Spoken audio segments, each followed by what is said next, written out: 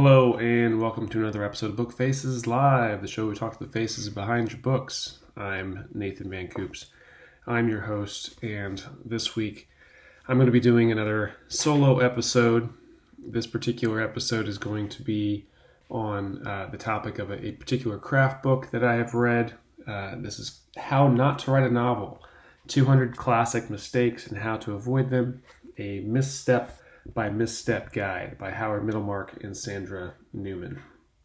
So I enjoy doing these breakdown episodes. I've been churning through craft books lately. And this particular craft book that I'm going through today is actually one that I've owned for quite a while. I picked this up years ago at Haslam's bookstore. I've had Ray on the show previously from Haslam's. And it's an older book. It's from 2008, so it was prior to the indie revolution. So it's a little bit more, written with traditional publishers in mind, traditional, someone seeking a traditional deal. Some of the jokes and such that they have in here, because it's actually quite a funny book. They don't take themselves very seriously, which I really enjoy, and that's one of the reasons why. Because some craft books can get a little dry. I'll be honest. I've read quite a lot.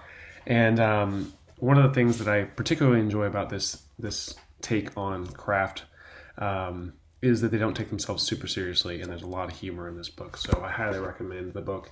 So what I'm going to be doing today is mostly just going through some of the highlights that I've done, some of my sticky notes and dog ears that I've done. Because one of the things that I notice every once in a while, I'll pick this book up and reread it. I've read it several times, probably 2 or 3 times. And I just got it back from a friend. I had loaned it to a friend who had it for a couple of years, and I finally got it back. And I said, I'm going to dive back into this again. And sure enough, there's things in there that are striking a chord with me now with the manuscript I'm working on now. It's different mistakes than I was making when I first started. And maybe I'm not making... Everything's a scale. Whether there's a problem with your manuscript or not, is kind of determined on what genre you're in and how you're writing. There are certain things that may work for you and may not work for others. So it's not black and white necessarily that all these things are always a mistake, but most of the time they are. So I'm going to go through and we're going to talk about How Not to Write a Novel by Howard Middlemark and Sandra Newman. And if you spot some of these things in your writing, it's something that you can go back through and edit, because that's what the revision process is for. And if you don't spot your book in most of these things, you can feel good about yourself. One of the things I like about this, because they do it in such a humorous fashion, it's almost like having a stand-up comedian who just makes fun of everyone in the audience. When they finally do pick on you, you don't feel so bad because they didn't pick on you for all the other stuff, but there's something... Everyone makes mistakes. We all make our mistakes, but we can laugh at ourselves for the times when we do make these blunders and not feel so bad because, there's 200 mistakes in here. If you made 5 of them, that's 195 that you got right. So we'll jump into that. And through this episode, I'll be talking a little bit about some of the blunders that I spotted in here that I thought were significant, things that I've seen other authors do frequently, whether it's... like I said, some I've made myself. Some I've read quite a few new novelists' books, people who are just getting into the industry and they kind of want me to take a look at their stuff. I see a lot of that, but I've also seen some of these problems in traditionally published books from Big 5 publishers who put things out and it somehow gets through an editing process and still manages to have these problems in them. So no one is immune. They break the main mistakes people can make down into several sections, which is plot, character, style, world building, of course the world of the bad novel they call it, and then special effects and novelty acts, and then they also have a bonus section in the back called How Not to Sell a Novel, which basically gives you all the things not to do in your query letters, and how to actually make sure you never get your book published. So to start out with, they break down plot in the very beginning, and plot is an area where people make a lot of mistakes. They have a nice opening line that I underlined where it says, "A great many plot problems that show up in unpublished manuscripts can be resolved with a single strategy. Know what the chase is and cut to it." I think we've all been culprits here where sometimes we start the story and then realize that it actually starts later and we actually need to cut the beginning. The why this day concept is important for why am I starting now? So one of the others, that's a mistake that I see often. It says, so when you started out your novel, there's a danger too, especially with new novelists, to start with too light of a plot, where we don't give enough of a hook in the beginning, where there's just too much menial stuff going on, and it slows down the pacing. If you don't hook your reader in the first few pages, you're done. Like the look inside feature on Amazon is important for that. People actually will flip into that, start reading a little bit. If you don't have a hook set within those first few paragraphs or first couple pages at least, you're not going to get the reader. I know, like Hunger Games, for example, you're hooked by the second page. Mark Watney character from The Martian had me laughing on page 2 of The Martian. Bought the book, walked out with it. So that's around the time you want to get people going. There's one of the missteps they mention here is that one of the first stumbling blocks a novelist must overcome is the misapprehension that what is of interest to him will necessarily be of interest to anybody else. A novel is never an opportunity to vent. So this is something that they get out of the way early on. Your opinion on things is not what other readers want to hear, and getting really fired up about something that is sort of a niche topic is not a great way to start a novel. Next issue they talk about is called The Waiting Room, in which the story is too long delayed. So this happens frequently, where I see, especially with backstory, people love to just dump in a bunch of backstory, thinking that you need to be caught up to speed on this character that they're introducing you to. And sometimes they'll park them in a particular spot and then have them reminisce for like a whole chapter. They use the example of someone boarding a train and then looking out the window, and then all of a sudden they're reflecting back on their past. And then, 10 pages later, chapter's over, but nothing's actually changed. And this is important to never do in your novel. It says, the writer has also created an entire frame scene in which nothing actually happens. Don't forget that from the reader's perspective, the main storyline is what's happening to the protagonist now. So whatever Reggie thinks about on the train, the main action is a man sitting and staring out of a window, feeling a little queasy, page after page after page.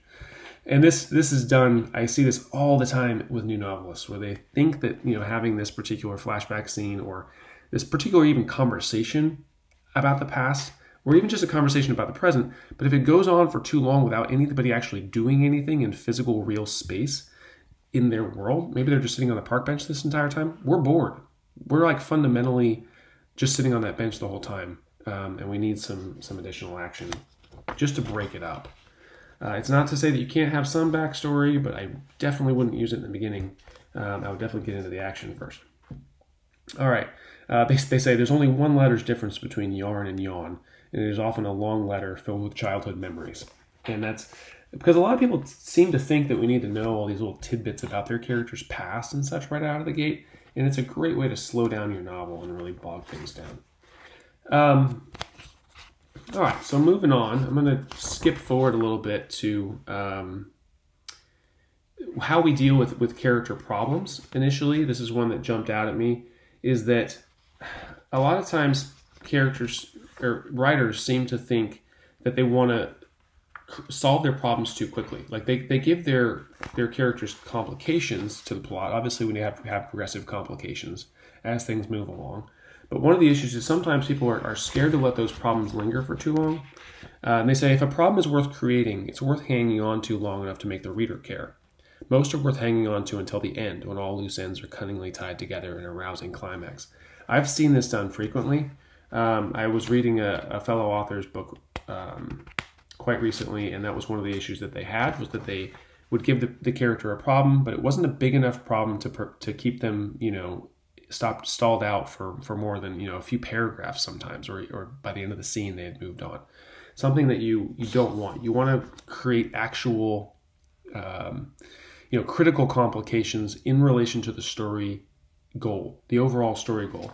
You have to can they have small victories along the way? Absolutely, but they should be progressively harder, and they should take longer to solve until the end. All right, here's a good point. It says, when the setup deflates the payoff, déjà vu. When there is a plan, things cannot go according to it. If they do, the plan becomes a spoiler. The action becomes dull and predictable, and the reader's plan to finish your book is what gets derailed. So this is a good point where they bring up the fact that sometimes things going too right can be a problem for your character, as well as things going wrong and being resolved too quickly. So sometimes people will predict what's going to happen by having the character come up with a strategy, and then he actually just goes out and enacts that strategy, and then nothing derails it. And this is a great way to bore your readers, because we don't want things to go as planned. We never do. We want the unexpected. We want surprises. So why on earth would you let your character's plan actually work? This is a great way for your villain to intercede and break things up and cause problems and prove that they are a worthy villain, is if your character's plan just goes to total crap.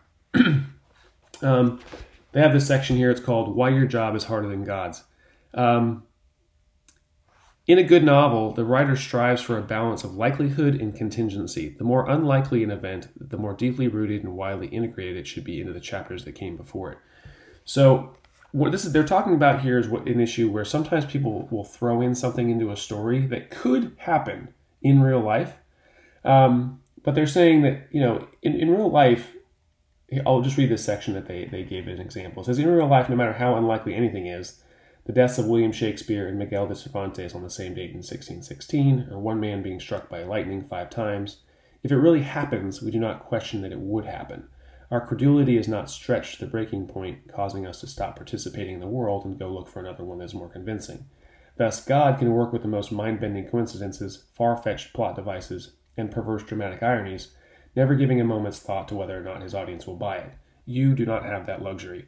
So you really have to be careful if you use convenience in your plot or anything that's so far out of the ordinary from what people experience in their day-to-day that, yes, could something happen? Sure. Should it happen in your book? Probably not. If it's something really far-fetched, we would probably want to keep it off the page, just because we would rather find solutions to things that everyone can buy into and believe that this could happen in your story. Otherwise, it could be this sort of Deus Ex Machina thing that happens. That it's very convenient writing. All right. Zeno's manuscript, in which irrelevant detail derails narrative momentum. This is something that also happens a lot in new writers' novels, is where they feel like they need to describe everything that they're doing, like going into the bathroom and then locking the door, closing the door, then locking the door, and then taking off their pants and taking off their socks and taking off their shirt and their bra. Like, we don't need to know all the minutia. It says any scene can be killed by description of every meaningless component of whatever action the character undertakes. Another issue here that commonly comes up is called "On My Way to the Scene," which basically where someone describes getting places. Like, if you put your character in a car to send them to somewhere and you describe the entire car ride on the way there, we could cut that. We just skip over that part and just show us when they showed up there at the next character's door, knocking on the door. Like, we assume they got there somehow. Like, you can mention that in like one line. Okay, after a short car ride, whatever. You don't show it, by all means. The bedridden scene. It says any scene in which a character is shown waking up in bed or getting into bed is deeply suspect, unless there's someone new in bed with her. And this is a good point. A lot of times we show the minutia of like the ins and outs of going to bed. It occurs too frequently in newer novels. Just try to avoid too many scenes that involve the bed. All right, the benign tumor, where an apparently meaningful development isn't. This happens often again with newer writers, where they give you options or they tell you things that are happening that don't actually have any relevance to the plot. There's sort of like a misdirect or a kind of like a red herring situation, but they don't actually they don't really tie into the plot well enough to be like a good mystery red herring. So it says if you want to describe something, just for the sake of you, just because it's an interest of yours, or it's something that you did a lot of research on, and maybe you just are trying to find a way to squeeze this into your book because you find it fascinating, like that, there's no place for that in your book. That's just not. It's just garbage. It's extra junk that ought to get edited out in the revision process. It says, if it doesn't serve a purpose in the larger plot, like say for example you have any scene at all, you go through your book and you're rereading it. If you realize that any particular scene could be taken out without any effect to your plot, it should come out. Like there's no reason for it to exist in there. And it says, and before you object, know they are not worth saving, even if they have my most beautiful writing in them. Such passages are like baby pictures, endlessly fascinating to the parent, of passing interest to friends and relatives, and of no interest to anyone else at all. So, kill your darlings, as they say. Just because you write a beautiful piece of prose, and it ended up in this section, if you can remove that, put it somewhere where it's useful, great. But otherwise, just cut it out. All right, misuse of dreams. It says, Mr. Sandman, on second thought, bring me a gun. Dreams are really tricky. And this is something that I think also gets overused by a lot of new writers, is dream scenes. Back in the day, it was really, popular for people to, show the meaning of things in dreams. And it got overused quite a lot. And I think it's pretty dull most of the time now in books. Every once in a while, I've used dreams in my books, but I do try to limit them. Sometimes you can maybe do some sort of flashback or flash forward in my case, because I do a lot of time travel. But if it doesn't have a direct relevance to the plot, consider, leaving it out. They say a good approach is to allow one dream per novel. Then, in the final revision, go back and get rid of that too. So, just an area of caution, for sure. Dreams can often be boring. Definitely don't start your book with a dream. I think there's hardly anything more annoying than having some, breathless action scene that just turns out to be a dream. And it's just a total fake out for the reader. We don't want to do that. All right, they talk a little bit about endings. We mentioned the Deus Ex Machina situation, where you don't want something, out of the blue. You don't want some random rich person showing up and saving the day. You don't want a superhero randomly showing up and saving the day at the end if it's not set up first. Because it leaves the reader just saying, are you kidding me? This is ridiculous. How on earth are we supposed to buy into this? Make sure that your setups, are there to pay off your ending. You don't want to just blindside the reader at the end. This is basic stuff. And also, surprise endings must take place in a world in which that surprise can occur. They talk about how you can't switch genres on us all of a sudden and introduce magic at the end of a story that didn't have magic in the beginning, or ghosts, or anything supernatural or magical, or anything unusual that wasn't set up earlier can't. If it's not in the first third of the book, it shouldn't be in the last third of the book. That's just a good rule to go by. We have to at least know that this is a possible option. All right, convenience, of course, is always a good thing to, they talk about the underpants gnomes, which I know you guys have probably familiar with the idea from South Park, where the underpants the gnomes had this plan. Collect underpants was step 1. Step 2 was a question mark. Step 3 was profit. There's a whole lot of missing middle there. And sometimes people just sort of skip to the end of things where suddenly things are resolved and they say, oh, through a lot of conversation, this somehow got worked out.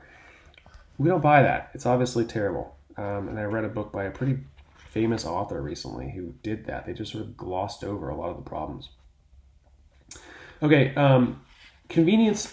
For those of you who have watched the most recent Star Wars, I'm going to give a mild spoiler for anyone who hasn't. So there's a major convenience problem that was in the writing of the most recent episode 9.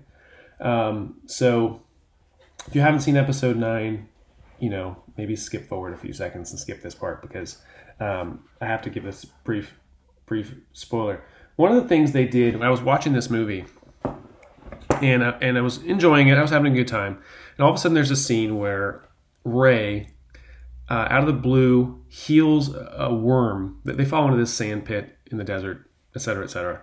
And it's clearly a setup. And there's this snake worm thing that's being angry at them, and she realizes that it's hurt, it's injured, and she suddenly summons the ability to heal this thing. And it's something that Jedi have never been able to do in the first 8 movies. Like, Jedis don't heal people. That's not one of their powers that has been previously established, but they decided to bring it out in episode 9 because they needed it, obviously. And as soon as I saw it, I thought, you know what? This is a setup for later on. Someone needs to get force healed in the climax. And sure enough, a little while later, we have a fight scene with Kylo and Rey, and then Kylo's injured in this case. But Rey heals him. She uses her healing power again. We've established that Rey has this healing power, and she heals him, and he doesn't die. And I'm like, okay, that wasn't so bad. If that was what the setup was for, if the whole worm thing, we had to go through that just so we could get Kylo to not die in the scenario where he probably would, I'm okay with that. Because I was still having fun with the plot and enjoying it. But then, of course, they don't leave it alone. They didn't leave it there. They had to use this new tool that they've created again at the climax. But what they did here was they broke some more rules. They broke more of their own setup. And this is why, I walked away from that movie a little bit unhappy because, I was having fun up to that point and overlooking a lot of the other things that they were making you cringe at normally. But at the end, we've got another death scene, basically, where a character has to heal another character. But we have established very early on in the world that when Jedi die, the good Jedi, when they die, they disappear, like pretty much instantly. Obi-Wan Kenobi gets hit with a lightsaber and disappears mid-swing.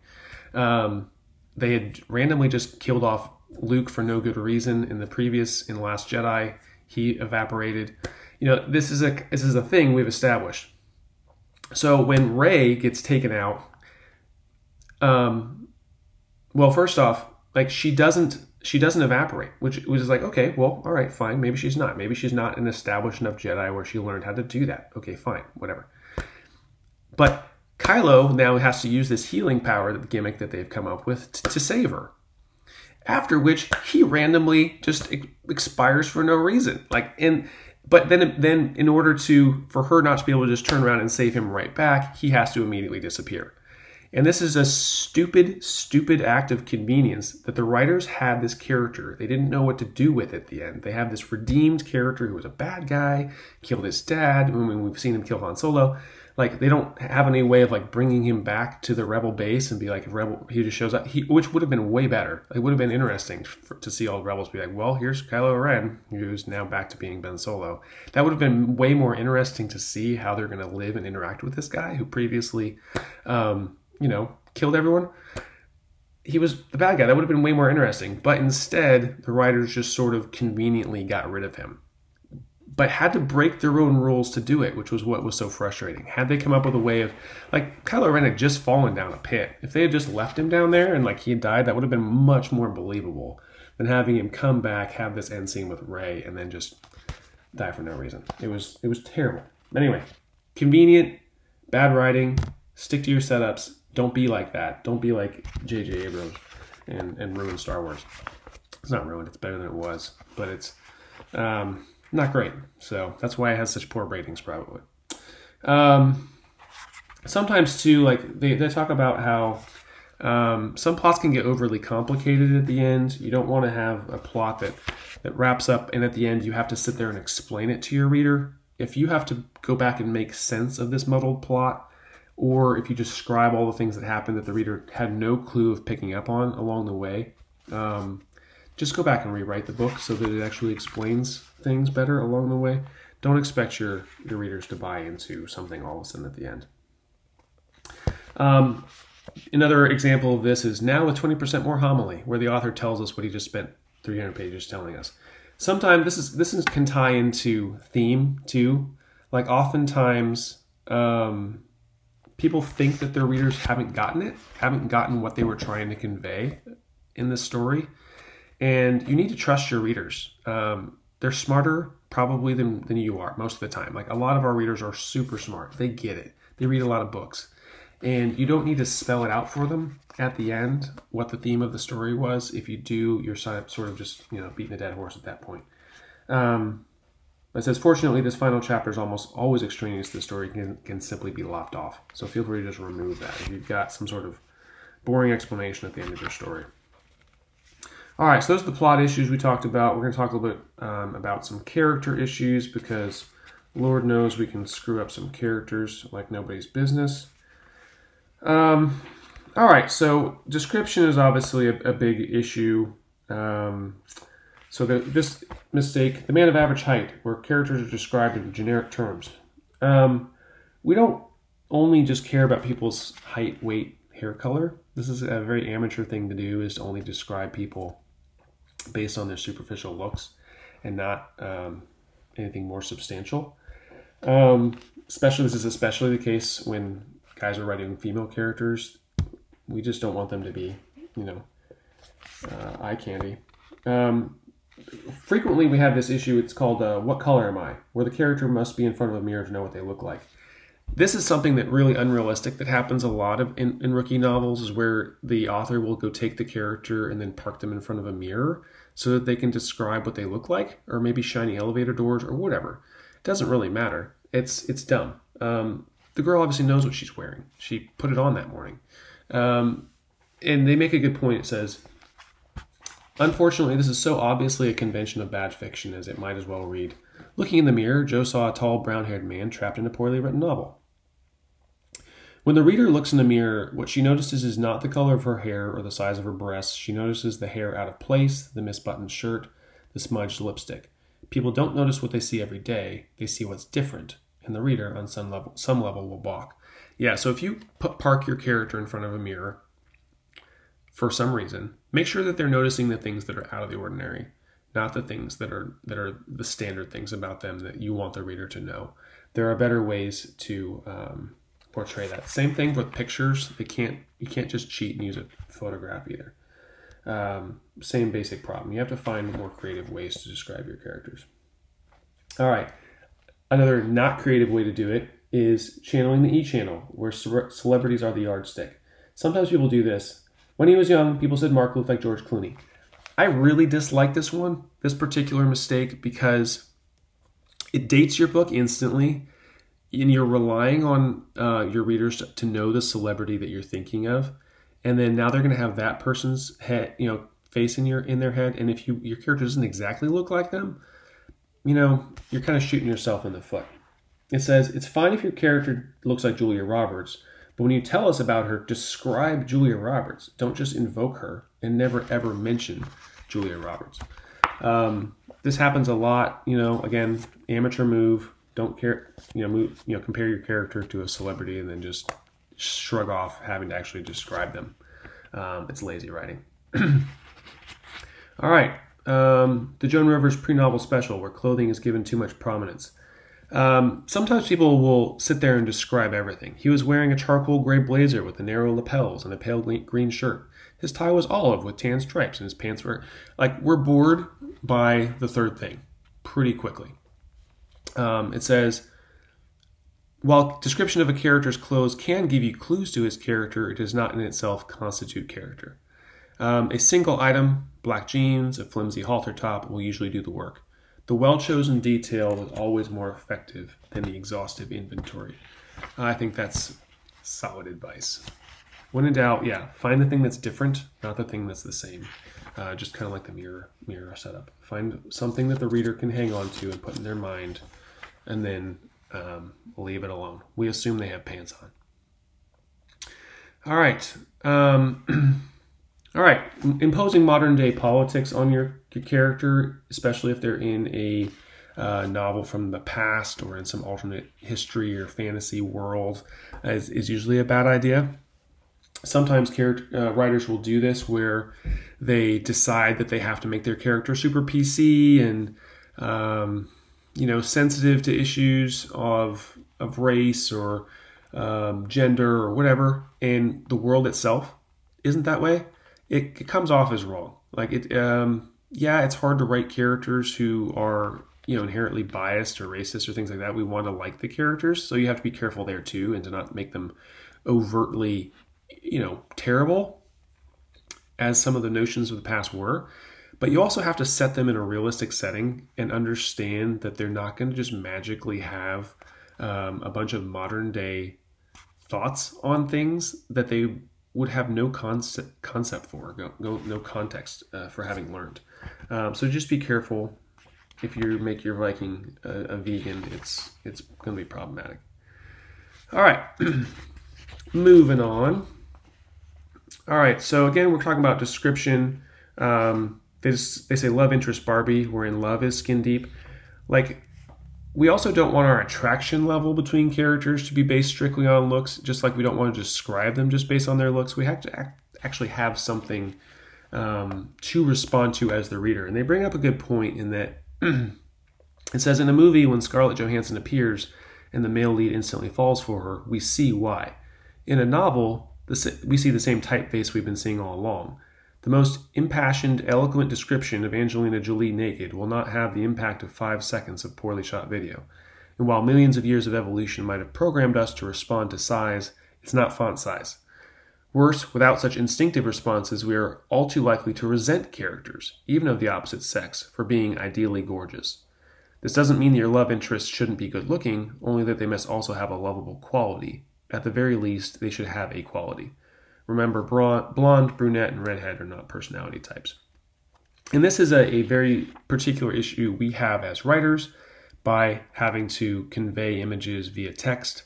You've got to be able to give them something that's a little bit more emotionally charged. Than we can't create visual effects with our books. It's just not possible. So you're not going to have visual reactions. Good thing to remind yourself of. All right, don't populate your book with too many characters. They describe the faceless multitude. It says, like a small business, a novel cannot afford to carry dead weight, even if it's a close family member.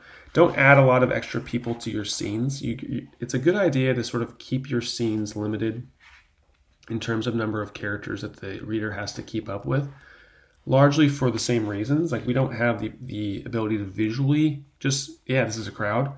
If you sit there and describe everyone that's in the scene, you're going to lose readers pretty quickly. All right. I see quite a few people who have been watching. I see Amanda's watching. I see David's watching. Hi, David. Erica's watching. So, thanks guys for tuning in and saying hello. If you guys have any questions or comments about these common missteps and mistakes, feel free to throw them out there. I've always loved feedback about these particular episodes because obviously I'm not getting interviews. So I've been thinking about doing these maybe once a month or something like that. Do 3 interviews and then 1 of these breakdowns. I hope they're helpful. But if you have comments about this particular style of episode, feel free to email me, nathan@nathanvancoups.com. You can always or leave comments if you're watching live. Feel free to leave a comment and let me know. All right, so another major blunder that people make is, of course, with their villains. Making believable bad guys is a tough thing to do sometimes. It's hard to get sometimes into a really evil person's head. But we don't want to make them evil just for the sake of being evil, obviously. We also don't want them just give them one nice quality that just to try to make up for it. Like, just because, Hitler loves his mom, isn't going to make him a well-rounded character. But we have to actually dig in and actually make our characters believable. This is the hard part. It says, the only way to avoid caricature is the hard way, making the bad guys' insane behavior and motivations believable. So there's no shortcut to this one, unfortunately. Like, you can't just create a cardboard cutout of a villain and then, just give them a couple of good qualities and then expect us to believe it. We have to actually really buy into the character's motivations. So unfortunately for your villains, they're going to take a lot of work. I think a lot of times a good tip here is the villain is typically after something very similar to what your hero's after, but just in a different way. Usually they've made some sort of mental mistake in their motivation. Maybe the reason for wanting it is different, but we have to buy into the reason. because it makes sense to them. So oftentimes if you're struggling with trying to figure out why your villain is doing what they're doing, try to take a look at what your hero is doing and then try finding a mirror image of it. Oftentimes I find that works. All right, the Riddler, when the nefarious plot is more complex than string theory. This happens sometimes. Again, sometimes we overcomplicate our plots. Our villains, their schemes shouldn't be overly complicated. It says, if a reader can't understand your plot, he won't enjoy it. If he is faced with the dilemma of deciding whether he is stupid or your book is stupid, well, we know how we'll bet because we are not stupid. Yeah, if it's a choice between saying your book is dumb or admitting that they don't understand it, they're just going to say your book is dumb, and they're going to say so in the reviews. So don't overcomplicate your plots to the point where you have to explain them. And I've made this issue before. My time travel plots can get quite complex, but I always try to make there's an easy path through. There's one actually book, my fourth book, where I actually even wrote a little note at the bottom where it said, if you want to actually unravel this knot of time travel, like there's an explanation of it in the back if someone really wants to dive into it. But I don't recommend that necessarily. I know that my particular readers really like twisty time travel puzzles to solve. If your readers are not those readers, then I don't recommend it. And I think a good tip for this is to try to explain your plot out loud to someone who hasn't read your book yet. And if you can't explain it in a way that makes sense to a new reader, it's too complicated. And I've had this happen. I've got some friends who write pretty complicated things too, and sometimes they try to explain to me what's happening, and I'm so lost that it's like, no, back it up, dial it back a little bit, try to make this an easier plot to understand, because we're never going to make the movie out of it if nobody can understand it. All right, some other major blunders. Of course, we can, besides screwing up our characters, we can screw up our language, which is, this is of course more of a style issue. A lot of us have our own particular styles of writing, and there's ways that we can screw that up. So the pufferfish, wherein the author flaunts his vocabulary. I've had an issue with this one time where I was reading a book, and it was so clear that the author had just taken a thesaurus and just like dumped it out and like used all the biggest, most obscure words they could find, and were just trying to show off. And I didn't finish the book because it was annoying. Because you don't want to have to stop and look stuff up every 5 minutes. I have a decent vocabulary, but this was stuff that was just obscure and annoying. And it says, using words the reader does not know is a bad idea, but it is at least defensible. There are excuses. There are no excuses for using words that you yourself do not know. Non-writers might wonder how this could happen, and frankly, from time to time, so do we, but it does with appalling frequency. If you've seen a word only once and have not taken the trouble to look it up, the chances of shooting yourself in the foot are high. Using a word almost correctly, using a word almost exactly like the right word, amounts to almost speaking English. You may think that the occasional slip-up won't matter, but the language you choose is the clothing in which your novel is draped. Saying incredulous when you mean incredible is the prose equivalent of walking into a meeting wearing your underwear on the outside. I agree. Every once in a while, I'll be listening to a book. I listen to most of my stuff in audio, and I'll hear an author use something wrong, and it sticks out like a sore thumb. And now for the rest of the book, you're waiting for another one, and it distracts from the story. So definitely get your language right. Don't try to use words that you aren't really familiar with. At least spend the time to get to know it. It says a test. Do I know this word? Ask yourself, do I know this word? If the answer is no, and you don't know it, don't use it. And there's no shortcut to this one. Like if you think that your vocabulary in your books is not broad enough, there's no shortcut to that. You just have to read more and actually legitimately learn more vocabulary. There's not really any way to cheat that and think that you're going to all of a sudden become a better writer than you are just by using bigger words. It's not how it works. All right, using too many cliches can often be a problem. Oftentimes, it's easy for us to use a cliche to get something across, just because we're kind of too lazy to come up with our own particular turn of phrase. Because realistically, and they explain this in here, is that cliches become cliches for a reason. At some point in time, every cliche was a fresh or surprising turn of phrase, and it expressed something so well that it entered the language as a unit of meaning, in many cases operating like a single word. Often, one of these boilerplate phrases is perfectly acceptable. To say that someone is drop dead gorgeous conveys an idea without distracting attention from the general thrust of the narrative. There is a critical point, however, at which the constant use of off-the-shelf phrases saps the life from your writing. Because they are so familiar, these phrases are drained of even the meaning of the individual words that make them up. We skip over the phrase, pretty as a picture, without picturing anything. At best, it means no more than the word pretty alone, and at worst, nothing at all. And I think that's a valid point to bring up, is that when you use a turn of phrase that is so common that it has become cliche, you're robbing yourself of a potential to describe something in a way that's actually meaningful and actually memorable. Because one of the things that we desire to do in our style, the reason why we try to develop an author voice and have a style in the first place, is so that we can stand out from other writers, so that people can say, hey, I really enjoy this writer's unique voice. We're not going to develop a unique voice by using cliche phrases. It's working in the opposite direction. You're just, shooting yourself in the foot, to use a generic phrase.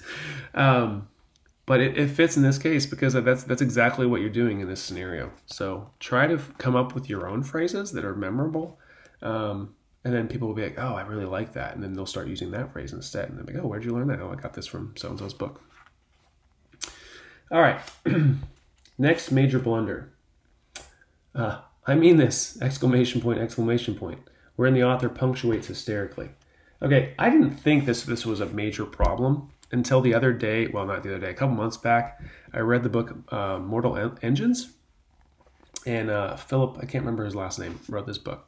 And this is a major, traditionally published series now. It got made into a movie by Peter Jackson. And the high concept is really cool. It's basically this story about cities. It's a post-apocalyptic world in which cities are all mobile. And they go around eating other cities on the frontier. Cool. High concept idea. Loved it in terms of that. But there was a particular character who literally every sentence out of his mouth had an exclamation point at the end of it. And it drove me bonkers. I'm like, how on earth did this book get published by a major publisher with this many stinking exclamation points in it? Drove me nuts. I guess the editor was just really nice and said, sure, we'll let this person, come off as a idiot, even though they're the hero of the story. But, I don't recommend it. Try to tone it down. I don't think you should use more than, one exclamation point per paragraph or something. There shouldn't be, I don't use very many extra exclamation points unless, someone's really shouting. I mean, you can usually tell from the dialogue that they're excited. If you can't tell from the dialogue, you shouldn't need that much extra punctuation to make it work. All right. Another frequent style problem. The list of ingredients. Wherein lists substitute for description. Sometimes an author understands in principle that the description is necessary, but does not grasp the difference between description and inventory. This happens a lot with settings. People will go into a room and then just sit there and describe all the stuff in the room to annoying detail. They says, the zoo contained cages with animals in them. People walked past the cages, looking at the animals and talking. There were also places to buy snacks. The snacks available included hot dogs, hamburgers, and potato chips. This is irrelevant information that our brains will auto-fill in for us. You do not need to tell us this. The nice thing about using scenes, settings, that are familiar, like a zoo. We know what a zoo looks like. We've been to one. We're not idiots. So the only trouble you have is if you're writing fantasy or you're science fiction or you're writing some sort of amazing world that no one has ever been to before, then yeah, you're going to need to do a little bit more description. But again, you're not going to add the boring parts. You're only going to describe the interesting stuff. Obviously, that would be the small detail, the thing that's different is what we want to know about. Don't describe the stuff that's already normal that we assume. All right. This is another one, the redundant tautology, where the author repeats himself. This happens a lot, and happens a lot in dialogue, where Basically, the author is repeating things that the character already knows, or repeats things that the reader already knows, especially. We run into this a lot of times where a character has a particular occurrence and then runs into someone else who asks what happened, and then they go on to explain what happened to them in the last scene. It's super annoying for the reader because we were there, we watched the whole thing happen. We don't need to have another narrative that describes, what has already gone on with this character. I read a book recently where they just kept doing this over and over again. They kept having the same conversations and rehashing the same past incidents with every new character that they met, and it drove me insane because it's like you just narrate over that. Like, oh, and he gave a brief description of what had happened. You find a way for them to say that they told the story. You don't have to tell us the story. We were there.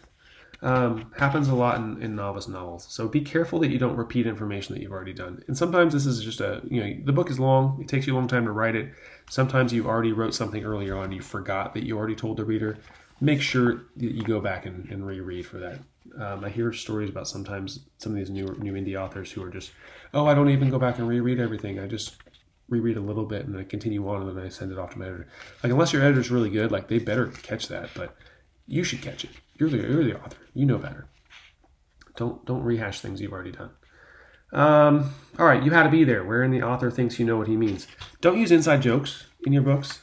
It's a dumb idea because they're inside jokes. And like, if only a few people are going to get it, that means the majority of the people won't, and they're going to be annoyed. Or even if it's so obscure that it just wastes time. I have some Easter eggs in one of my books. I put an Easter egg in, like, literally just for my editor, and not even she noticed. So I don't think it's necessarily, a good idea. Don't waste your time putting in inside jokes because you're leaving people out. All right, dialogue. Of course, we can screw up dialogue. It's a major place where we do all kinds of terrible things to our books. Of course, this is a major one that new writers do. When the author thinks he's too good for the word said. Early on in my first draft, my first novel, I sent it to a friend, and I did have this problem where I used the word said a lot because I had a lot of different characters in the same scene, it was a problem that you shouldn't necessarily have. And everyone was speaking, so it was frequently so-and-so said this, or this blah, blah, blah, so-and-so said. And it was a different so-and-so speaking the next lines because they were all having a conversation, 5 different people in this conversation. So there'll be a lot of said. So this feedback was, why don't you use more things, more different dialogue tags to, liven that up. The right idea in that, I needed to get rid of some of the saids by having it putting in more actions and do other solutions, but you shouldn't have to put in other stuff. They give an example here. It was a sea creature, he affirmed, but one which had subtly mutated to be far more dangerous, far more deadly than its marine counterpart. For on dry land, he uttered, it had become both larger and more muscular. It's funny, he smirked, now that I look back from safety. Funny? She interrogated. Hilarious, he expostulated. Surely not, she doubted. But how little you know, he exclaimed. Says you, she objected. Obviously this is tedious. This is horrible.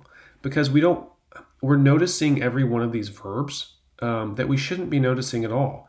And the beautiful thing about the word said is that we just blur over it, like in our minds. It's so boring of a word that we don't notice it in the text. That's what it's for.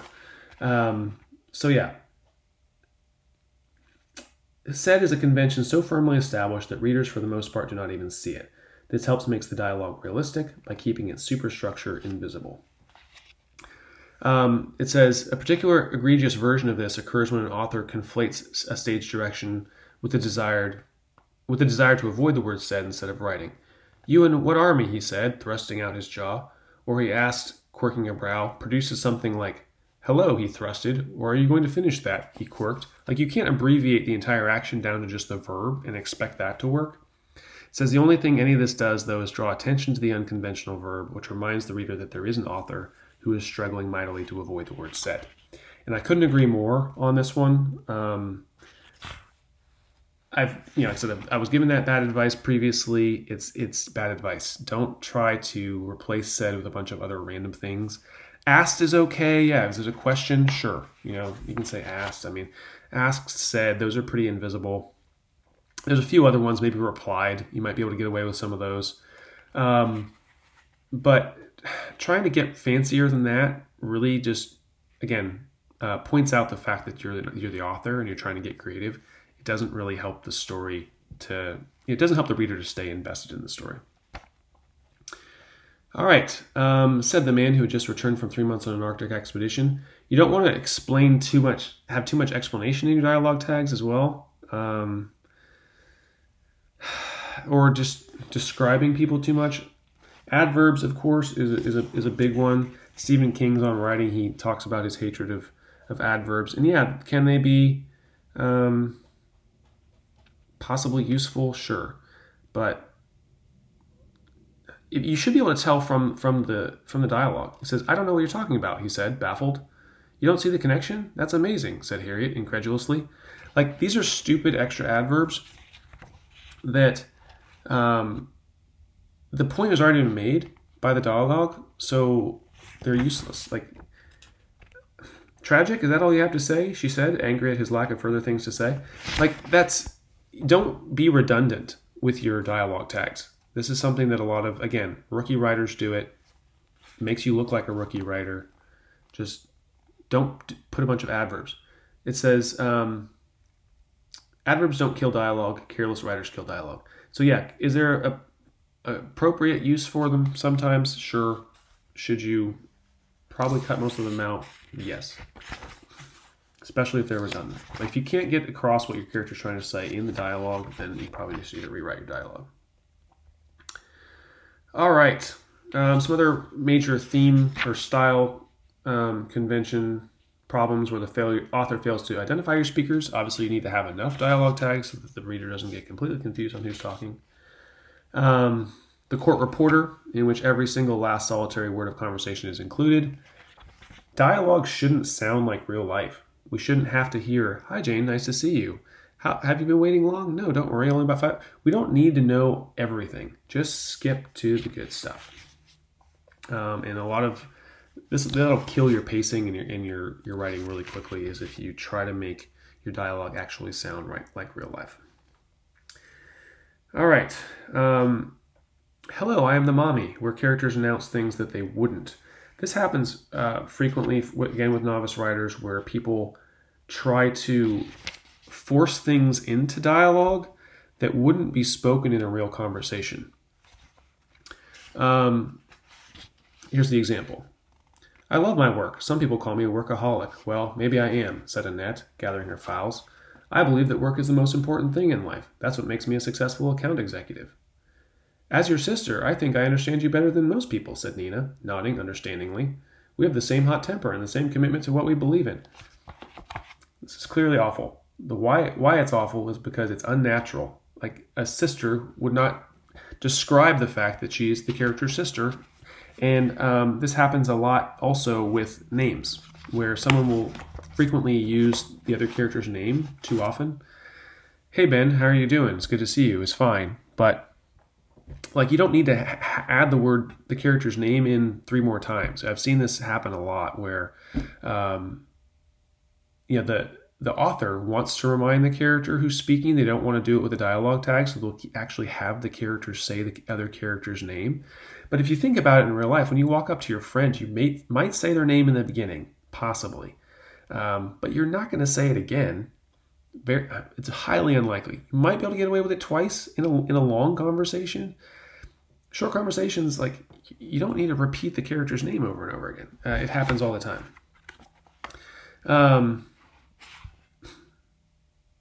Yeah, so like I said, it's another one I've seen a lot.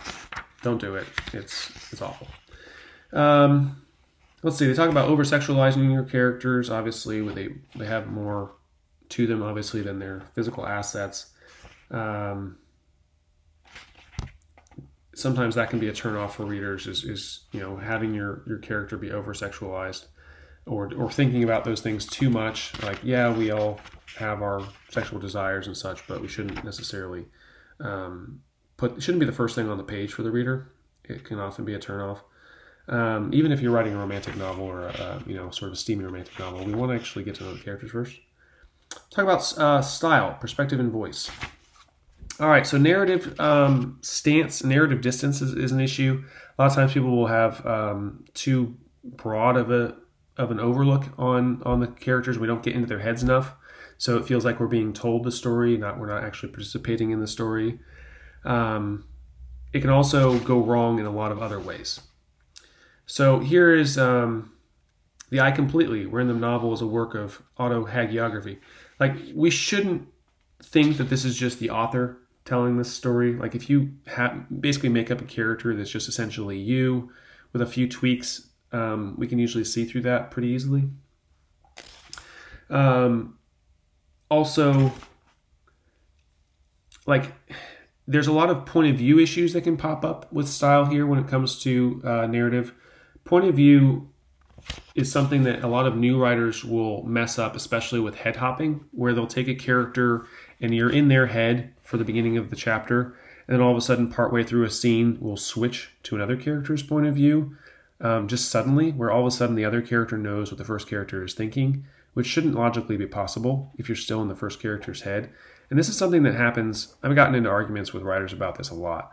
And I guess in certain genres, you can get away with it a little bit more. I had one friend who was saying, oh yeah, no, in thrillers, this happens all the time. And that may be true. You should definitely read your particular genre the most and understand the conventions that are used. For me personally, I don't think that you should ever switch a point of view character unless there is a chapter break, a scene break, at least some sort of line break in between, so that I know that something is different. I know that I've switched something, and I can get on board with the fact that I'm now in a different character's head. But just jumping to another character's head just so they can say something that they're thinking and then jumping right back to your initial character's head, it's confusing, and it's a good way to get your reader lost very quickly, doing this point of view head hopping. And having it bounce around, it's just amateurish. Go check out some books that you like. Most of the time, you're not going to see that happen. So when in doubt, just stick to a single character's point of view until you get to an actual break of some kind where you can switch it. Paradigm shift, where characters are of one mind. This is something that happened. I've seen it done too often, even in traditional books, unfortunately, where somehow some character knows something that the other character was just thinking, and it was never actually said out loud. It's silly. It's a silly mistake, but I've seen people do it because the author has put it out there to the reader. Oh, that this is the thing that this guy's thinking, and somehow they assume that all the other characters know, and it totally, it doesn't work. You got to be careful that just because you know it and just because the reader doesn't know it doesn't mean your other characters know it. And they can't play off of it. They can't make a comment about it, something that was never actually illustrated. All right, tense shifts, of course, this can be a big issue, is going from past to present. Simple as that is, I've seen it done with newer writers where they suddenly will write a sentence that's in a present tense when they were previously just trucking right along in third person past tense. And all of a sudden we get something in first person point of view present tense. And sometimes people will try to shift things around and say, okay, well, I'm going to do this with my internal monologue. And all of a sudden I want to get into this character's head and we're going to have some sort of interior monologue that's in present. Again, jarring for the reader. Like, your main goal is to keep the reader invested in your story. Don't do any silly tricks with your style and your point of view that's going to remind them that they're reading a book and not experiencing your story. So all of this stuff, when you want to get tricky, understand that you have a chance of losing your reader. So I know I've hit about, I think I've done, almost an hour at this point. So I'm going to go ahead and wrap it up. There is more to this book. There are more issues. There are more problems that can be resolved. But yeah, if this has been helpful to you, if any of these tips sound like something that, you might want to refresh yourself on, definitely check out this book. It's How Not to Write a Novel by Howard Middlemark and Sandra Newman. Like I said, it's funny. Like, they do a really good job of their particular voice in this is is very humorous. So they've had a lot of fun writing really terrible dialogue and really bad scenes in this. So you can tell that they had a good time with this book. And it makes it easy for you to laugh along as well. Like I said, there's a lot of comedy in this, some really good humorous language that they employ. It's quite clever, and it's a quick read. It's something that you don't necessarily have to read from front to back. You can dive into different sections, pick it up. It's a great coffee table book that you can have just sort of laying around. I've read it multiple times. It's one that's going to live on my bookshelf for many years. So check it out. Thank you guys for listening and for comments. I saw James was watching. He said, great show, great advice. I appreciate that. Arthur was watching. Ronnie Roberts says, great way to start my day. Brooke Smith says, I love the breakdowns. Fantastic. I'm glad you guys have been enjoying these. So hopefully you got some good tips out of there. I won't take up too much more of your time. I will be back again next week with another interview episode. Something to look forward to there. And I've been really enjoying, of course, lots of reading, lots of writing, and I hope you are all doing well yourselves. I would love to hear from you. Like I said, if you ever have comments about the show, feel free to email me, nathan@nathanvancoops.com. I would love to hear from you. All right, so long, everyone. If you enjoyed this episode, please share it with someone and let them know that you like it. And we are always looking for new listeners, new readers. So if it's been helpful to you, share it with someone else. All right, so long, and we'll see you all next week.